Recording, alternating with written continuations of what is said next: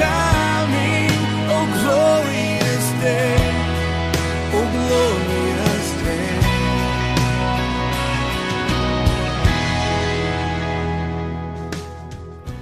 And it is Jesus who makes this a glorious day.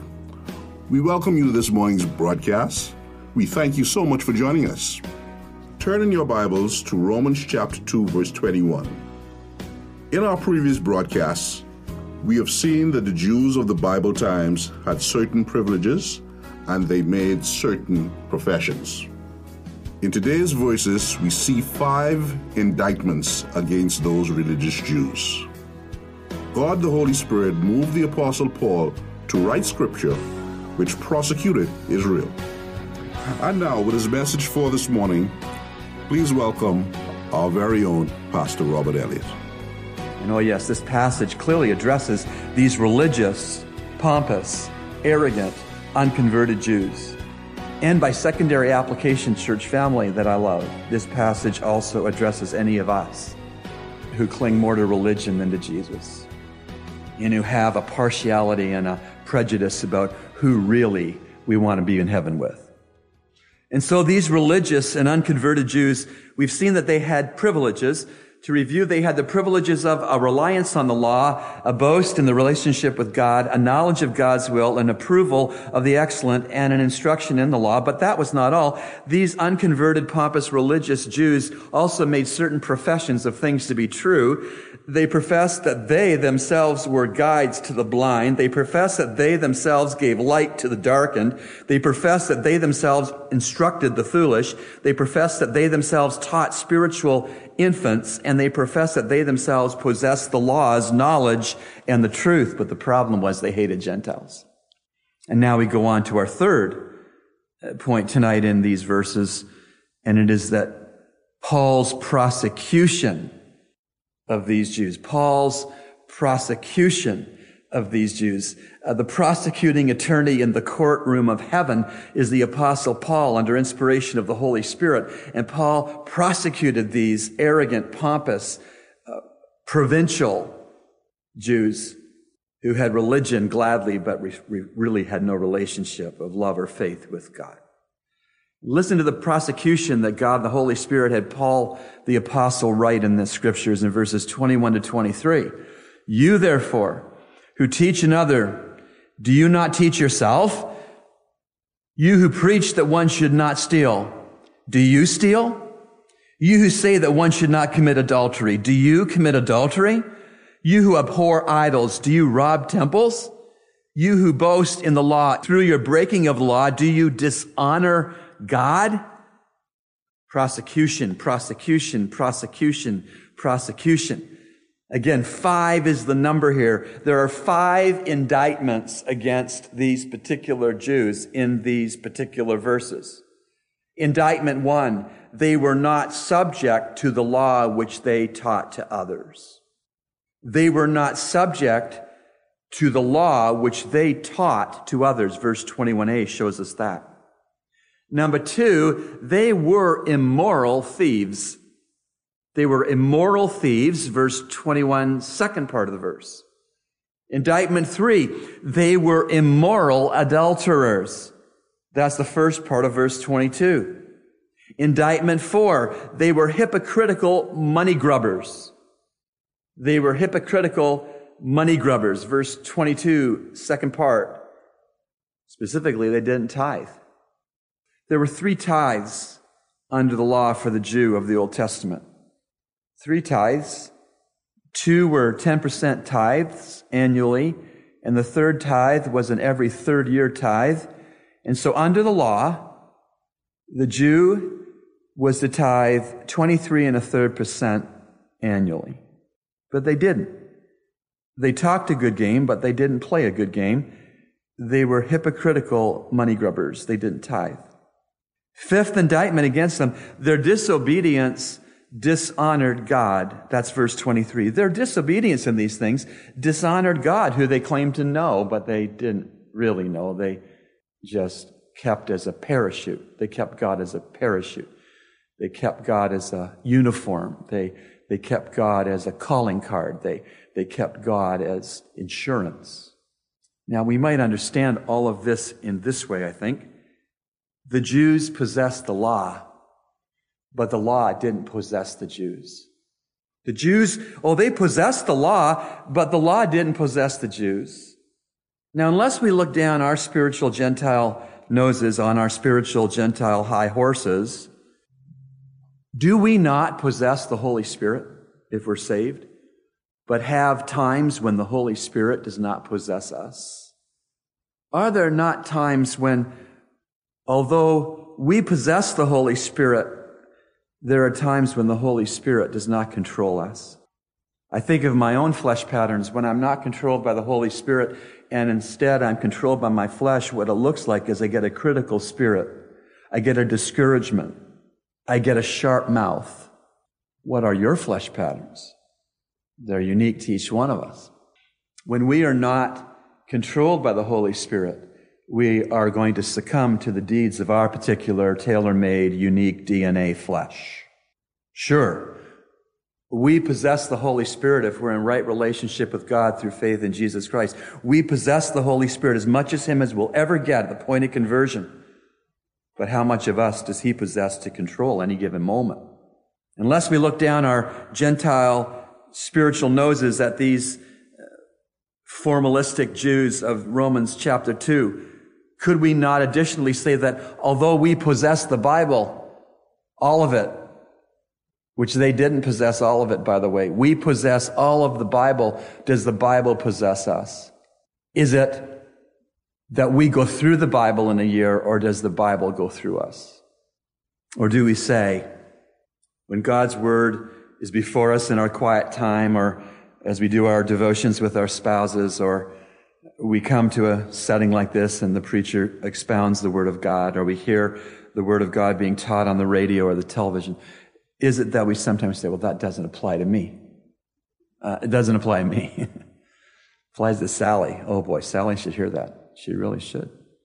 Do we possess the Word of God, but the Word of God does not possess us? Do we, in some measure, go through the Word of God, but the Word of God is never allowed to go through us to change us?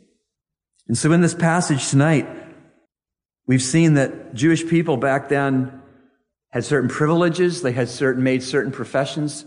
They were prosecuted by the prosecuting attorney, the Apostle Paul, who was writing under inspiration from God. But there's more to see here in this passage.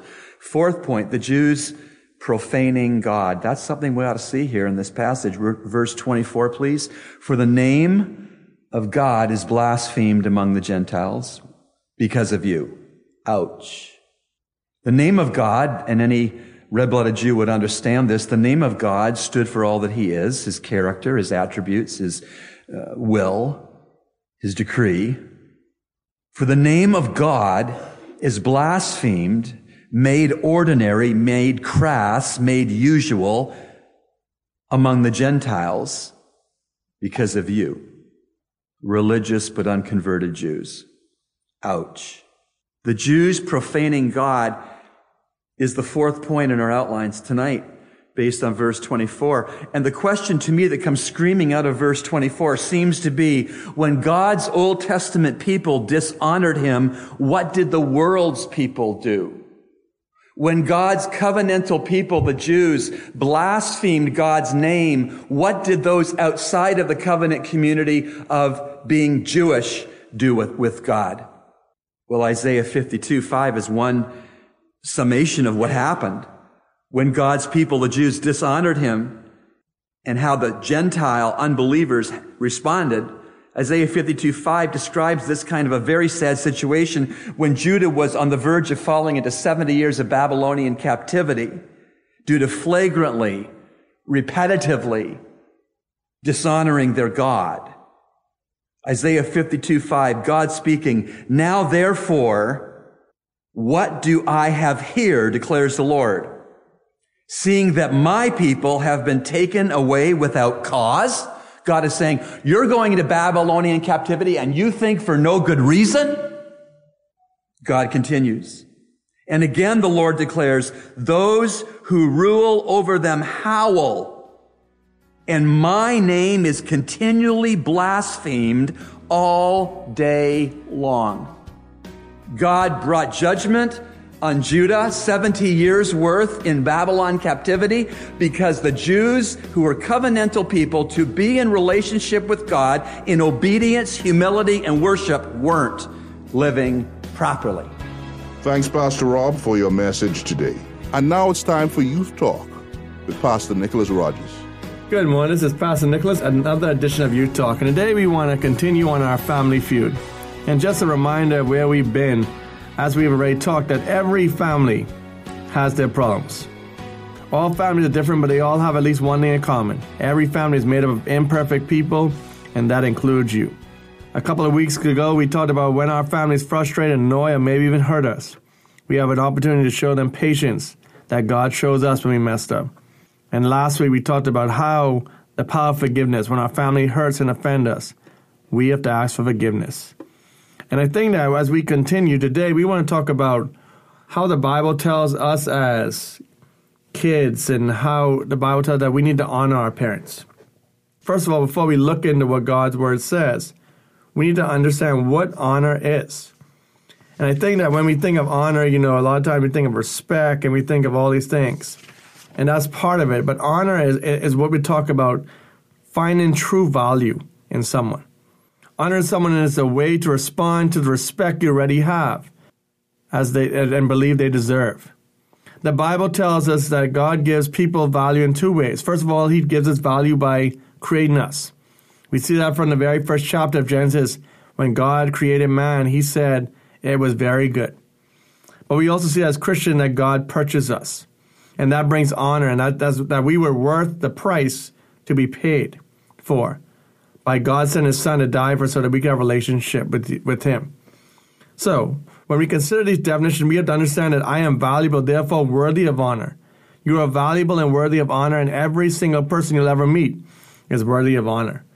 A lot of times when we talk about respect, when we talk about honor, we say we have to respect our elders. But today we want to focus on, as we think of the family, how do we honor our parents? Again, as we consider that whole honor your parents, we need to understand that God even saw this as important to put in the Ten Commandments. From the beginning of time, in the second book in Exodus 20, He tells us, in verse 12, it says, honor your father and your mother, so that you may have a long life in the land that the Lord your God has given you. Again, as we look at that, there must have been problems from the beginning of time as we consider, problems in the family. Because as we think of the Ten Commandments to honor your father and mother, it must have been a problem. And when we consider that and we look at honoring our parents, again, as we think of that, is it easy to honor our parents all the time? The answer is no. But this is a command from God. When we consider just even a couple of the verses after that, the Ten Commandments, do not murder, do not commit adultery, do not steal. To have this honor your father and mother, it's important to think about. As we think of the Ten Commandments and we think of this particular one, we think of the Israelites, God's people, were the first given this commandment from God. They had just escaped from the land of Egypt, where they had been forced to live and work as slaves for generations. Many of the Israelites had never before lived without control of authority figure. So God gave His people a new law to live by, a set of laws that would direct their steps and keep them close to Him. One of those is the 10 Commandments, as we looked at today, and honor your father and mother. When we consider, even now as the Israelites, we consider when we look at Deuteronomy and we talk about how the parents have to teach the kids. So God saw that the relationship between parents and their kids was very valuable. He saw that it's their parents' responsibility to bring up their kids. And when we consider today's society and we consider what we are going through as we look around society and we look at our culture, we see the families broken down. We see the problems that we have. A lot of it stems back to this, that the parents aren't there or the kids aren't respecting their parents. And we see so much broken down families. And that's why it's very key for you as a teenager, as we know that some families are broken. We know you're listening to broadcasts, you may not have a father in the home. But it doesn't say in the scripture that you only honor because you have two parents. No, it's saying to honor your father and your mother. Whoever you're living with, if you're living with a grandmother, whoever it may be, honor that person. It's a command from God. It's not a choice to say, oh, I'm going to do it if I feel like it. But we need to understand. Sometimes when we think of this and we think of parents, sometimes we question our parents and we think that our parents are from another planet and we think that, oh, what are they talking about? But honoring my parents isn't as simple as some people may think. And then some people say, well, my parents have problems. And we understand that. But again, it doesn't say honor your parents if they are this way. It's telling you to honor your parents. Again, as we consider that, if they go against God's law and God's scripture, then that's the issue that we have. But we still have to show respect and honor. In fact, the Bible is very clear because even in those circumstances, if you are a believer and your parents aren't a believer, hopefully you can win them over by just showing them honor and respect by the things that we do. You see, we all make excuses for not honoring our parents by telling ourselves things like this. They don't know what they're talking about, or they're out of touch, or it's just their opinion. I don't agree with it and I'm not going to live by it. We've all thought this about our parents from time to time. We think our parents don't know anything about today. I want you to, again, think about this. And I want you to, as we close this session and we look at next week and we're going to talk a little bit more about how to honor our parents, I want you to think of something that you can do for your parent today. I want you to think of, we have these days with Mother's Day and Father's Day and, the days we try to, put our parents on a pedestal and treat them nice and, do these special things. But what if you did something that wasn't on Mother's Day or Father's Day, that you just treated your parents with respect and honor, that you did something out of the love of your parents, as we're going to look on later on in this series. You see, I think that too many times we look for, the excuses or we look for the events to honor our parents. But again, as we consider this particular commandment, we are to honor our parents all the time. It's not a choice. It's not whether I feel like it or not. It's what God has said, and even with the promise, so that you may have a long life in the land that the Lord your God has given you. Again, as we consider this text, I want us to remember, whatever it is you're going through, that you would honor your father and your mother, or whoever it is you are living with, that you would honor them and respect them. This is Pastor Nicholas in another edition of U-Talk. And now, today's ministry spotlight. Well, good morning, listeners. This morning, I'm really happy to have my friend Patrick Rutherford from Precept Ministries in the radio studio. Good morning, brother. Good morning. Good morning. Good to see you. You serve as the Caribbean director of Precept Ministries, a ministry dedicated to helping believers to know how to study and live God's Word. I want to talk with you this morning about mentoring. Mm-hmm. And I'm wondering if you would be able to give us a simple definition. What is mentoring? Mm-hmm. A mentor, to me, Pastor, is someone who teaches, who encourages, someone who is perhaps not as experienced as you are, someone who's transparent and willing to share their life experiences with someone who hasn't been there yet. Great. So it's doing life with someone else you trust and respect, and gaining the benefits of that as a two-way street. Is that fair to say? Absolutely. I think you're 100% correct. Yes. Okay, good. Now, still with mentoring, this concept, why do you feel it's really helpful? Well, I'll take my young life, Pastor. There are a lot of things down the road that I know absolutely nothing about.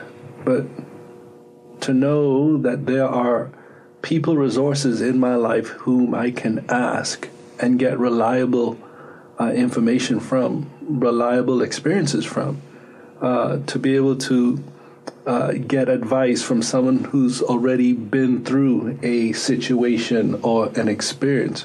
I think that's invaluable to anyone who's looking to be mentored. I would agree. Yeah. Would you think that it's fair in a general sense to say that men are a little less prone to ask for a male mentor than women are to ask for a female mentor? If so, why?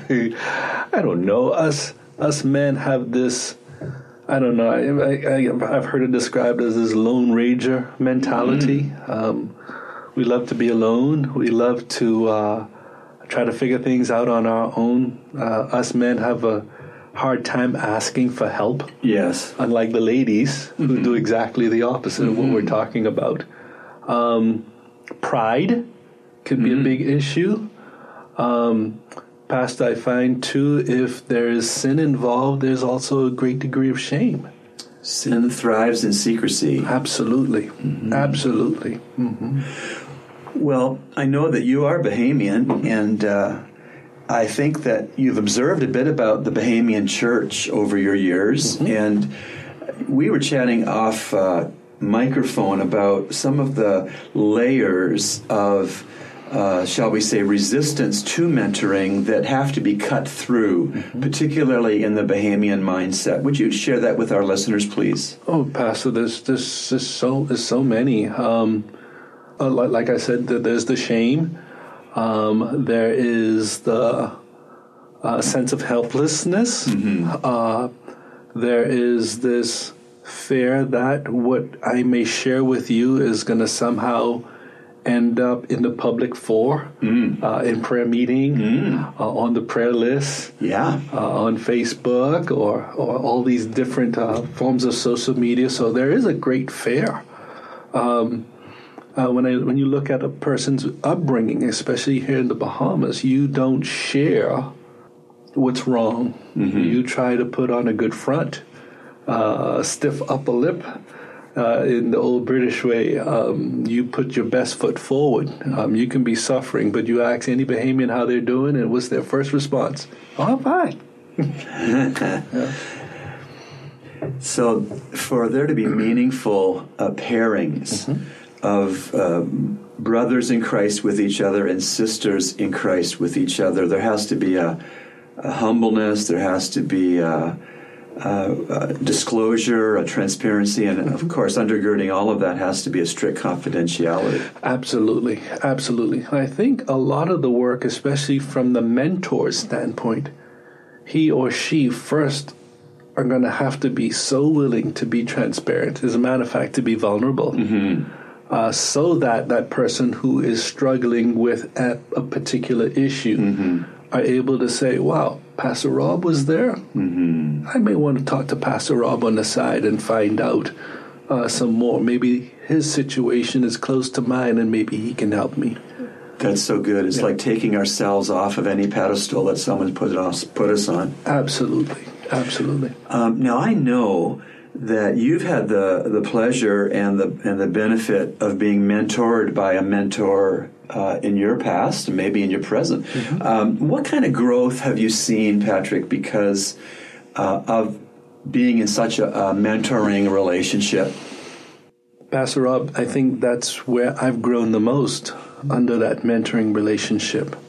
Under that mentoring relationship, I was able to look myself in the mirror and say, Patrick, you're a man. Prior to that, Pastor Rob, even as an adult, I couldn't look myself in the mirror. I was too shy, a lot of shame. Personal growth, my mentor has been that person who has challenged me unequivocally in the importance of having God's Word in my life on a regular, consistent basis. And he has called me out on the mat many a times. And there have been times I've called him or called them and have expressed an issue, and they'll say, Patrick, you haven't been studying like you've been supposed to. You would know that. And they say it ever so gently. Yes. And in the same process, they've been very transparent in the process. Patrick, I was there. I've been there. I know what you're going through. You see? That's great. So I would assume that for this to work, that in any mentoring partnership, that there must be love, there must be unconditional love and unconditional self-evaluation. Self-evaluation, as a matter of fact, tough love. Tough love. Tough love. That mentor is going to have to be able to say, hey, you're wrong.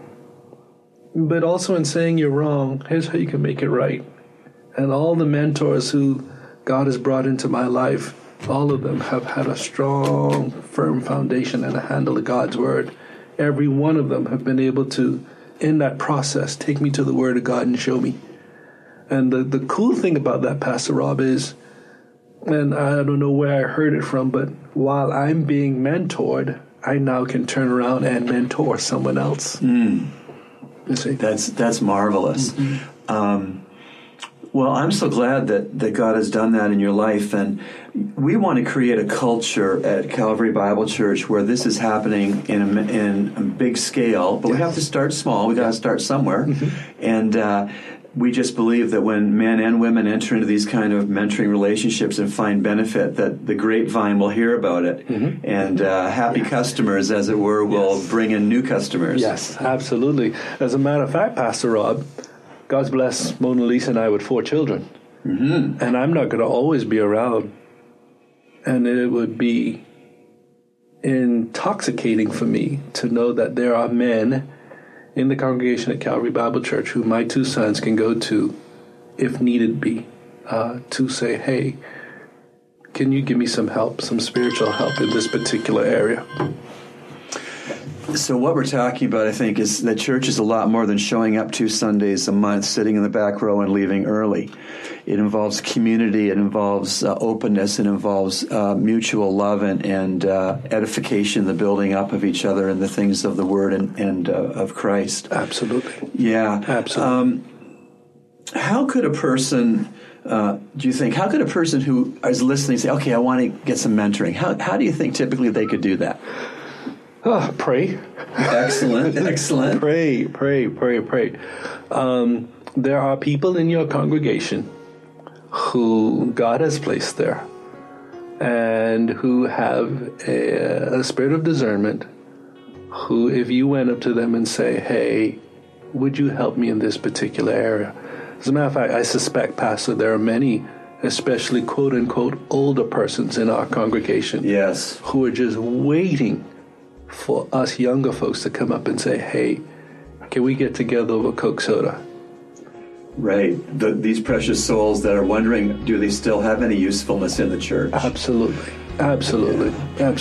Well, I think we can say, listeners, that it's Patrick and my prayer for you who are listening and learning about mentoring, that you'll get off the dime. You won't just hear about it, but you'll do something about it. Yeah. Because the dividends and the benefits of being in such a pairing, only eternity will tell how much God will do in that kind of a setting. You've been listening to Echoes of Calvary, a radio ministry of Calvary Bible Church, Nassau, Bahamas. Our morning worship services are at 8 a.m. and 11 a.m. in our sanctuary located on Collins Avenue. We encourage you to join us. Feel free to write us at eocradio@gmail.com. That's eocradio@gmail.com or P.O. Box N1684, Nassau, Bahamas. And remember, everyone needs a Savior.